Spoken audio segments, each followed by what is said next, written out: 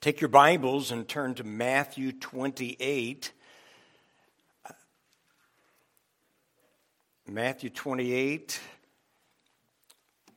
verses 16 and following. Every time I say turn your Bibles to Matthew 28, I get this little tremble in my tummy. It's kind of like going to a piano recital and playing a song that everybody knows. You know, if you make one mistake in the middle of that song, it's going to be a trouble. I know that you know this passage. And I'm really not doing a message from this passage primarily to make us realize our commission, although I do think we all need to answer the question, have I accepted this commission? The main reason that I want us to look at this passage today is to recognize the power that God has given to each of us to be able to fulfill the commission that He's given to us. So I want this to be an enabling message in which you look at this and come away thinking, I get it. God has given me everything I need. So let's read together to begin with. Actually, let me just tell you a little bit about the picture that you see up there on the screen. This is Matt Campbell and his wife, Kristen. We've known Matt since he was a high schooler, and he is now a chaplain in the United States Air Force. And Matt was commissioned as an officer in the United States Air Force on September the 14th, 2018. He'd been in training to be a chaplain by the military for over a year. And any of that time frame, he could have turned around and said, I changed my mind. But frankly, friends, when he took his commissioning on September 14th, 2018, there was no turning back. His commissioning has impacted him, his wife, his family. The fact is, they live where they're told to live. They do the specific jobs they're told to do. Some of them he loves, and some of them he doesn't love. But he does them all to the very best of his ability because he received a commission as an officer to do so. And I would love for us to think about the commission that God has given us in that exact same way. This morning, we'll look at three things. Number one, we'll look at the authority of our commission, the contents of that commission, what is it actually telling us to do, and then lastly, the power of that commission. I think it's going to be something that you will be encouraged by. Let's take a look at the passage itself, and I decided I will read it together. Let's stand together out of respect for God's word as you follow along in your own Bible. Matthew chapter 28, beginning with verse 16. Then the 11 disciples went away into Galilee to the mountain which Jesus had appointed them. When they saw him, they worshipped him, but some doubted. And Jesus came and spoke unto them, saying, all authority has been given to me in heaven and on earth. Go, therefore, and make disciples of all nations, baptizing them in the name of the Father, and of the Son, and of the Holy Spirit, teaching them to observe all things that I have commanded you, and lo, I am with you always, even to the end of the age. And God's people said, Amen. Thank you. You may be seated. In looking at the authority that God has given to us, I want to propose to you a resolve that I believe would be helpful to you in determining if you would take this commission and make it your life and lifestyle.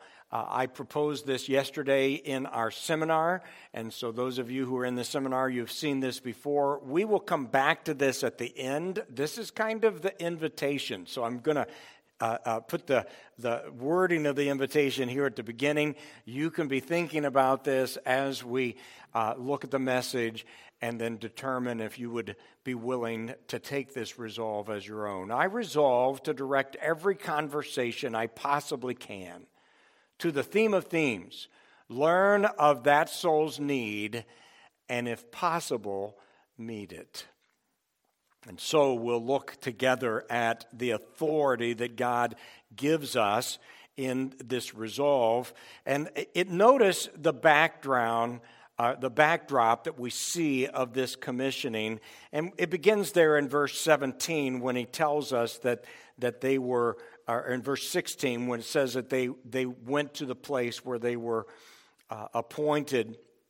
You know that this is 40 days after the resurrection of Jesus. And I know you know the story, but I don't think any of us can genuinely comprehend the hurt and trauma that the disciples experienced as they watched the one to whom they believed could be the Messiah breathe his last breath.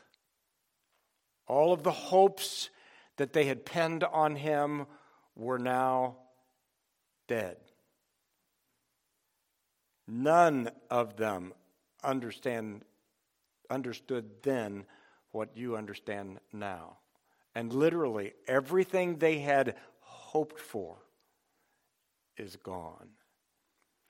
You and I cannot understand the despair, the helplessness that they felt. Neither do I believe we have the capacity to appreciate the joy that they experienced at his first appearance when they recognized there's more going on here than I recognize, and Jesus is alive. And now for these last 40 days, he has been coming to them periodically and giving to them words of wisdom, helping them to understand the whole of Scripture so that now they recognize he came as a suffering Savior so that he might redeem them from their sin. And now this is the very last time that they will see him here on earth. Acts chapter 1 tells us that after Jesus said these words to them, he was raised up into heaven. And they're just standing there watching. Like I can just imagine, I've never seen anything like this. Wow. And the angels come and they said, hey guys, why are you looking up there? He gave you work to do. I mean, literally, that's kind of the work that we see here. So all of that is the backdrop of what we are reading right here. Notice the response of his disciples in verses 16 and 17. The Bible says that they all presented themselves for duty. So if we're talking about a commissioning and taking a commission, every single one of them came and showed up for duty. The Bible says the 11 disciples went away into Galilee to a mountain to which Jesus had appointed them. So they knew where they were supposed to be, and they were there when they were told to be there. The Bible says that they all worshiped him. When they saw him, they worshiped him. And then we see these words, but some doubted. And sometimes it's hard for me to look at this and say, okay, I'm missing something here. I mean, they have seen the resurrected Jesus. They've been told the whole story now. So how is it that they can all present themselves for duty? How is it that they can all worship him, but some are still doubting? And I wonder if maybe that describes some of us here today. As far as commitment is concerned, you are all in. I mean, you are here when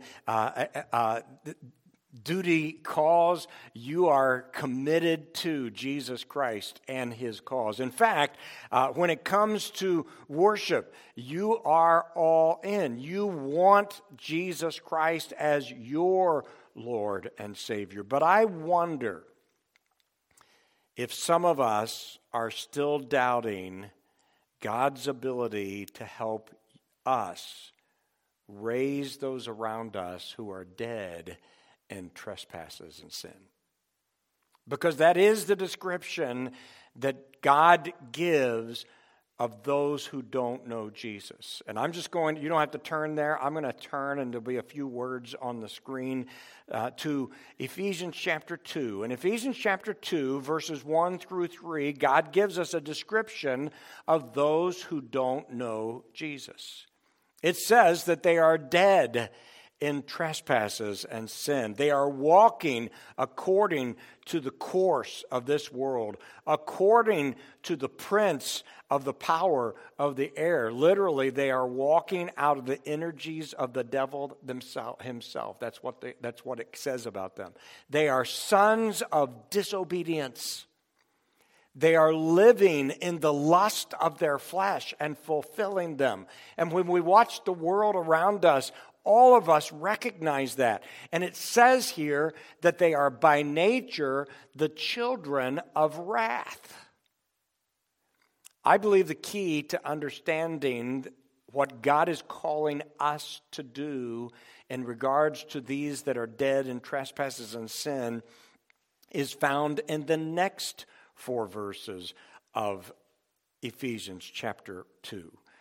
But God, who is rich in mercy and great in love, has made us alive together with Christ, raised us up together with Christ, made us sit together in heavenly places in Christ Jesus. I don't know if you knew this, but those are 3 words that Paul made up. Literally, I mean, they're regular words that he put a prefix on that doesn't normally go there, because now that Jesus Christ has defeated death, he has enabled us to defeat death with him.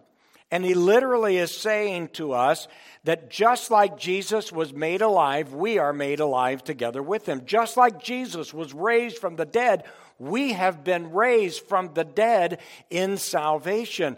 And I love this phrase. He says that he has made us to sit together. And literally the word is we are right now seated together with him in the heavenlies. I don't know about you, but it doesn't feel like heaven here. But you know, and I know, to be absent from the body is to be present with the Lord. And the fact is, in some sense that I don't totally understand, I am right now seated with him. And the only thing I have to do to be able to know and enjoy the reality of that presence is to drop this body of flesh. That's the reality of who we are in Jesus. And frankly, friends, that's the reality of what Jesus wants to do in the lives of those that he's called us to take the gospel to. This is not about you. It's not about me. We could never convince a dead person to rise. That's not within our ability. What God is asking us to do is not within our ability, but Jesus makes the difference. And that's the key that all of us have to believe and understand. Let's notice the commander of this commission in verse 18. And Jesus came and spoke unto them, saying. Jesus, our risen, conquering Savior, is the commander of this Great Commission. This is the last appearance that he has given them before he leaves for good. This is his last command before sending them off into battle. You say, well, that's a little strong. Well, think about this. When Jesus said, I will build my church, and the gates of hell shall not prevail against it, literally, he is showing the church on the offense, attacking in battle hell itself. And the fact is that evangelism and discipleship is battle royal with Satan and his hordes, doing everything they can to thwart our success. I don't know. I enjoy being able to give this illustration in this group. I have been to Gettysburg several times, and I don't know if you've ever been there. There were Michiganders that were in Michigan and fought with distinguish there in that place. Colonel Joshua Chamberlain was the leader of the 20th Maine, and he is credited for turning the tide of the Battle of Gettysburg. Chamberlain was a professor, a college professor, and in fact, he was exempt from the draft, but volunteered, took a commission, and in taking the commission, he took several of his students with him. He believed that this was a war for redeeming. And listen to the words that he said. These are the words that he said to his men before the Battle of Gettysburg. This is a different kind of army. If you look at history, you'll see men fight for pay or some kind of loot. They fight for land or because the king makes them or just because they like killing. But we're here for something new. This hasn't happened much in the history of the world. We are an army going out to set other men free. And I believe, friends, that is a beautiful description of the army that God has right here in front of me. We are an army sent forth to make other men free. I don't know if you know much about the battle, but the Union Army was stretched in a large hook shape. And at the end of that hook shape was positioned the 20th Maine. They were positioned on a little hill called the Little Round Top.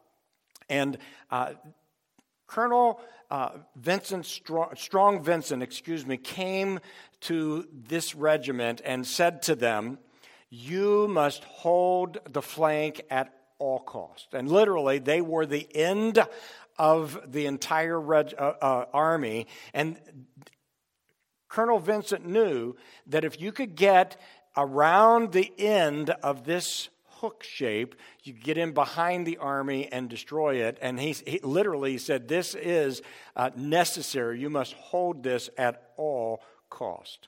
Chamberlain said about that day, he said, I knew I might die that day, but I knew I wouldn't die with a bullet in my back.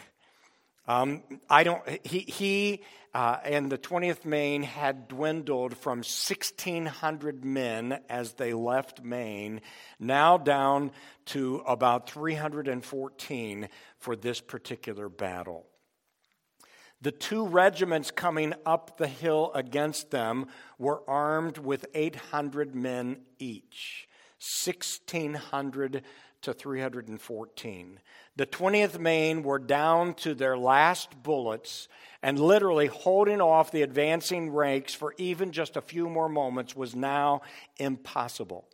It was then that Joshua Chamberlain did the unthinkable, and he commanded a right wheel bayonet charge in which he commanded the men underneath of him to leave the safety of the rocks and the trees they were hiding behind and run down the hill in a sweeping motion so as not to allow anyone around them with nothing to fight with but the knives on the end of their empty guns.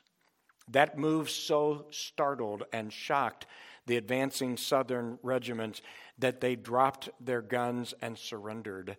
And not only did Joshua Chamberlain save the day that day, But literally, it was the turning point of the war between the states, and it is probable that our country is different today because of the bravery that he displayed that day. Colonel Joshua Chamberlain and the men of the 20th Maine took the command of their commanding officer seriously. And I personally believe that you and I have the exact same responsibility, just like he did, to take that command seriously, that we have this last command that Jesus gave to us. I do think, though, that we have far more than bravery to lean on. When Jesus told us the Great Commission, listen to the words that he uses to preface that command. All authority has been given to me in heaven and in earth. These words portray the victory of the commission that he is giving to us. The word authority literally means state of control over something, resources or capabilities to command, might, power. This is the reality. When Jesus Christ was tempted by Satan, he was tempted with something that doesn't seem all that tempting to you and me. Satan took him up onto a high mountain and he showed him all of the people of the world. And he said, I will give all of this to you if you will just fall down and worship me. And I just want you to know, Jesus wanted all of the peoples of the world far more than you can imagine. He left the splendors of heaven to come down and purchase that. And now he was being offered everything he came for without the cross. But Jesus Christ knew that without the cross, there could be no real victory. And Jesus Christ went to the cross, died the death that you and I deserve, and then conquered that death through resurrection. And he is standing now today, literally having destroyed the curse of death, because Jesus Christ has been given all authority in heaven and in earth. Jesus said it this way in Revelation chapter 1 and verse 8. I am he that lives and was dead, and behold, I am alive evermore, and I have the keys of Hades and death. Literally, God gave to Jesus Christ the keys of death and hell so that he might hand them to me and hand them to you in the message of the gospel, and send us out under his, not just authority to tell us what to do, but authority to enable us to do it. A.T. Robertson said it this way: Jesus was speaking as one already in heaven with a worldwide outlook and the resources of heaven at his command. His authority and power in his earthly life had been great, but now it is boundless. And this is the commander of the army that is calling to you and calling to me to go and make disciples. Paul put it this way. He said, now then, we are ambassadors for Jesus Christ. I like the picture of an ambassador because an ambassador is someone who lives in a foreign country, representing his home country. And the Bible tells us you and I are citizens of the New Jerusalem, that our exile here on earth is temporary. And in fact, God has left us here, placed us here to be his representatives. The fact is that every single person in this room that knows Jesus as Savior is an ambassador for Jesus. The question mark is, are we good ones or bad ones? I love the picture. We are ambassadors of Jesus Christ. Before we accept this commission as our own, let's observe the contents of this commission. What is it exactly that he wants us to do? And he begins the whole process by using the word therefore. And I know you have heard this multiple times. It's kind of a cliche. When you see a therefore, look to see what the therefore is there for. But that's exactly what God wants us to do. And he's looking back and he's saying, because all authority is given unto me, because I have defeated death and hell, because I have given to you everything you need to accomplish the work that I'm sending you to do, go. Do you see the picture that he's giving to us? And then we see not only this motivation, but now we see the necessity. Go. We talked about this yesterday. The fact is, we're not going to do much evangelism here in the church. Would you agree with that? I mean, the fact is that God does send us people that come in, and I believe every single person that walks in this door that you don't know, you ought to ask God, God, give me the ability to make sure that they know about Jesus. We shouldn't ever let someone come in these doors without making sure that they know the message of Jesus before they leave, or before we're letting them out of our preview in terms of our responsibility. But the fact is, that doesn't happen nearly often enough. If you and I are going to be effective at evangelism and discipleship, we have to go from here.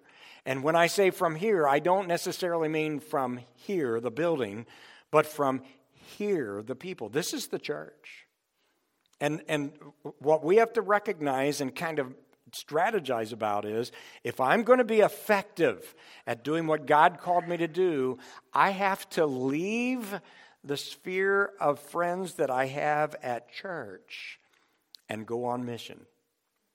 Go out looking for people who need the message. And then not only do we see that he wants us to go, but he gives us a 3-step goal with our going. Here are the 3 things that he wants us to do in regard to going. Number 1 is conversion. He says, I want you to make disciples of all nations. The phrase here, make disciples, is a process. Would you agree with that? Making a disciple is not something that happens in a day. And so I would recognize that sometimes there is actually a process that leads up to the moment of conversion. And then, of course, we know there's a long process, you and I are all still on it, of growing and being discipled after that conversion. But I want all of us to recognize conversion is not a process. Conversion is a miraculous miracle that is literally happens in a moment, in a twinkling of an eye. At one moment, a person is dead in trespasses and sin, and in the next moment, they are alive in Jesus Christ. At one moment, they are literally held captive in the kingdom of darkness, and in the next moment, they are translated into the kingdom of light. It is, and here's what I want you to know. It is a miracle. It's a miraculous event that only God can do. And he asked you and me to take a message, and the message is what gives people the ability to see that miracle happen in their own life. I want you to believe that, because I don't want to carry the responsibility to convince people. It's not my job.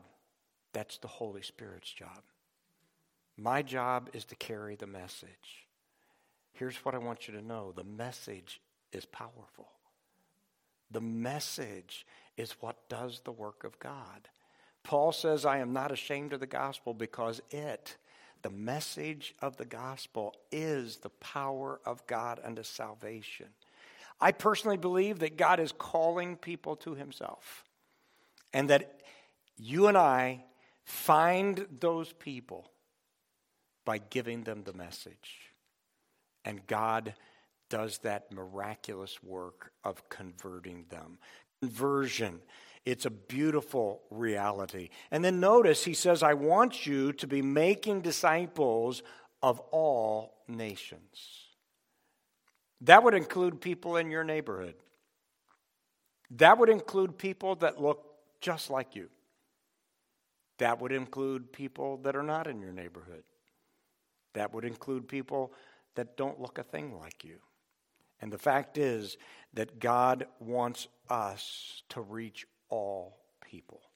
I don't know about you, but sometimes when I hear that God wants me to preach the gospel to every creature, it gets a little overwhelming. And my wife calls me a frustrated perfectionist. I am a perfectionist. I like everything to just be so-so. But when I can't get it just the way I want it, sometimes I don't try.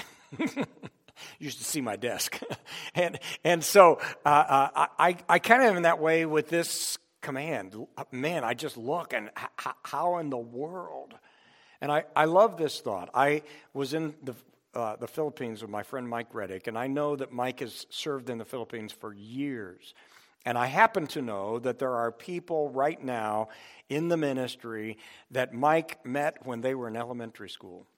And he began to support them, pay their school bills, help them all the way through college, help them to be able to get ministry training. In some cases, literally bought off contracts so that they might be able to serve in the ministry. And I look at all of that, and it's overwhelming to me. The first time I was in the Philippines, here's what I was overwhelmed with. Everyone here is poor. And I went to him, I said, how do you know who you're going to help and who you're not going to help? I mean, how do you know? And I will never forget what he said to me. He said, Jeff, just because I can't do something for everyone doesn't mean I shouldn't do something for someone. And here's what I want you to really come away with this morning. You can't take the gospel to everyone, but you can take the gospel to someone. And here's what I would love for you to ask God. God, would you give me my someone? Just think if every single person in this room got someone and we saw them converted. Just think of what it would do. Just think of what it would do, not just here in this place, but in the kingdom of heaven. And so God wants us to aim at the nations. And then secondly, not only does he want us to see conversion, but he wants us to see a connecting. And I say that because he says baptizing them in the name of the Father and the Son and the Holy Ghost. Several things we see in that phrase, but number one, we see the imperative of the local church. Think about this. You can do evangelism on a college campus. You can do evangelism out away from miles and miles and miles away from churches. But when it comes to baptism, where do we do that? And I'm not talking about in a baptistry in a church building. I'm talking about it is a church group that baptizes people. And I just want you to know this commission was given to us as a local church. This is our local assembly's responsibility. This is us. But it's not just we do this, but we see them saved and then we bring them into our assembly. That's the process here. God's Great Commission is not just go see people saved. God's Great Commission is see them converted and see them connected to the church. The baptism is the entrance into the local church. So when he tells us to baptize them, it's not just make sure you get them wet after they get saved. But literally what he's saying is make sure you get them into church after they get saved. It is the fellowship of the church that builds people. I personally believe that all ministry is relationship. Now, I love the fact that there is information involved in growing because your preacher stands behind this desk and preaches from this book, and you probably learn something every week you leave. And I love that. But I'm wanting you to know something. That is only a small piece of what church is. What you were doing in the lobby before you walked in here. What you're going to do after church this morning, standing in the pews and standing outside, that's church too. And God gave us the fellowship of each other to encourage each other, to build each other up. And I praise the Lord that the mandates have been lifted and that we have the ability to meet together. And I praise the Lord. I praise the Lord for streaming. I don't want you to ever stop that because, frankly, we're reaching well beyond the walls of this building by being able to do that. But that's not the same thing as church because church is not a sermon. Church is the fellowship of each other. And there's an allegiance in the church. Listen to the allegiance. In the name of the Father and the Son and the Holy Spirit. Our allegiance to each other is not just allegiance to each other. Our allegiance to each other is allegiance to God Himself. And then, thirdly, there are three things He wants us to do. He wants us now to commission them. So He wants us to see them saved, converted. He wants us to see them connected in and functioning in the local church. And then He wants us, listen to the words, teaching them to observe all things that I have commanded you. We are to lead these people to follow Jesus. That's the command. Not just to be saved, but to follow Him. That is what salvation is following Jesus. And part of following Jesus is receiving our commission so that we might be able to go. I love the picture of the circle of ministry. Seeing people saved, seeing them discipled, and then seeing them trained so that they can lead people to Christ and disciple them. And on and on and on the ministry goes. And then notice the power of the commission. And here's a promise: you are not alone. And lo, I am with you always, even to the end of the world. And He doesn't mean lo, not in the sky. He means behold. This is amazing. We were talking about this in Sunday school this morning. We live in an age in which the Holy Spirit is resident. I mean, not just that He's zooming around, but literally resident with us everywhere we go. I love this thought. Ours is a co-mission. We get to go with Him. We don't do it by ourselves. We go with the Lord. And I believe God wants you and me to be appreciating His presence. Literally, He wants us to be willing with the apostles to say, it was good for us that Jesus left because He sent the Holy Spirit. You and I need to believe that the Spirit of Christ in me is better than Jesus Christ standing beside of me. Literally, we have to appreciate that. And then not just appreciate it, but practice it. Living every moment of every day, believing that Jesus is with me. You and I can step out in confidence to talk to our neighbors, knowing that He is going to help us. We can step out. And by the way, if I didn't believe that, I would not be standing in this pulpit this morning. If I didn't believe that when I stood up to speak God's word to God's people, the Holy Spirit wasn't going to help me, I would never try to do this. But here's something awesome. Last Sunday morning, I preached a message, and somebody came to me and said, I so appreciated your saying such and such. And I'm thinking, I don't remember saying that. And I'm not even sure I did say it, but here's what I do know. The Holy Spirit took what I did say and applied it to the specifics of what that person needed. And here's the cool thing. It's not just that He helps me to talk, but He helps the person that I'm talking to hear. So the Holy Spirit is making the difference.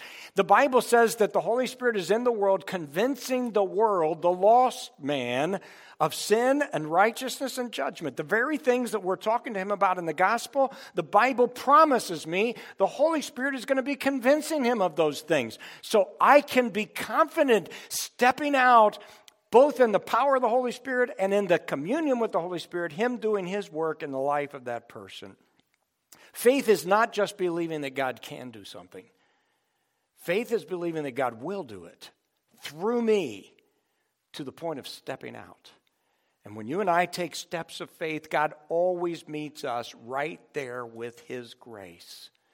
But don't wait to be graced to go. God waits till we take steps of faith to give us his grace. You're not ever going to feel strong. You're not ever going to feel ready. But I promise you this, you are not alone. The Holy Spirit is in you.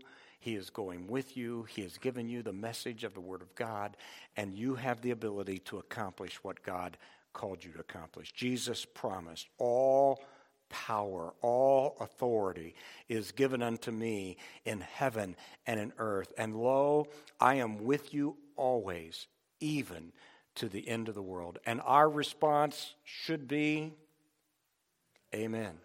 The word amen literally means, let that be true in my life. And I would just plead with you, let that be true in your life. Father, thank you for the work of the Holy Spirit in our lives. Lord, I thank you right now for the Holy Spirit working in the lives of each person here who's been listening. And Holy Spirit, I plead with you that you would stir hearts and you would help us to recognize that we can in the name and the power of Jesus. And Lord, I pray that you would help us to be willing to take steps of faith. Keep your heads bowed and your eyes closed. 2 quick questions. I wonder how many would say, God has stirred my heart this morning. I want to take that resolve. I want to resolve to direct every conversation I possibly can to the theme of themes. Learn of that soul's need and, if possible, meet it. God has stirred my heart today. I want to take that resolve as my own. Would you pray for me? Would you slip your hand up right there where you are? I see hands all over the room. That is so encouraging. Thank you. Thank you. One more question I'd like to ask this morning. I wonder for someone here you'd be willing to say, if I'm not sure, I'm on my way to heaven. I want to be sure. I'm concerned about it, but I'm not sure. Would you pray for me? Just like these others will not come to you, will not embarrass you, but you're willing to say, I am not sure, preacher, but I want to be sure. Please pray for me. Would you slip your hand up right there where you are? I am not sure, but I want to be sure. Please pray for me. Anyone like that this morning? I'm not sure I'm on my way to heaven, but I want to be sure. I am concerned about it. Preacher, pray for me. I'll not come to you and not call you out. I'm not sure, but I want to be sure. Please pray for me. Just slip that up and put it right back down. Is there anyone like that this morning? Not sure, but I want to be sure. Father, we thank you for the work that you're obviously doing in our midst. Lord, we ask that this would be a week of genuine revival, of evangelism and discipleship in each of our lives. Lord, would you work in such a way that we would not only take steps of faith, but that we would be able to see genuine conversions, genuine connections, genuine commissioning, so that we see that circle of ministry going on and on and on here in this place. And we pray these things in your precious and holy name. Amen.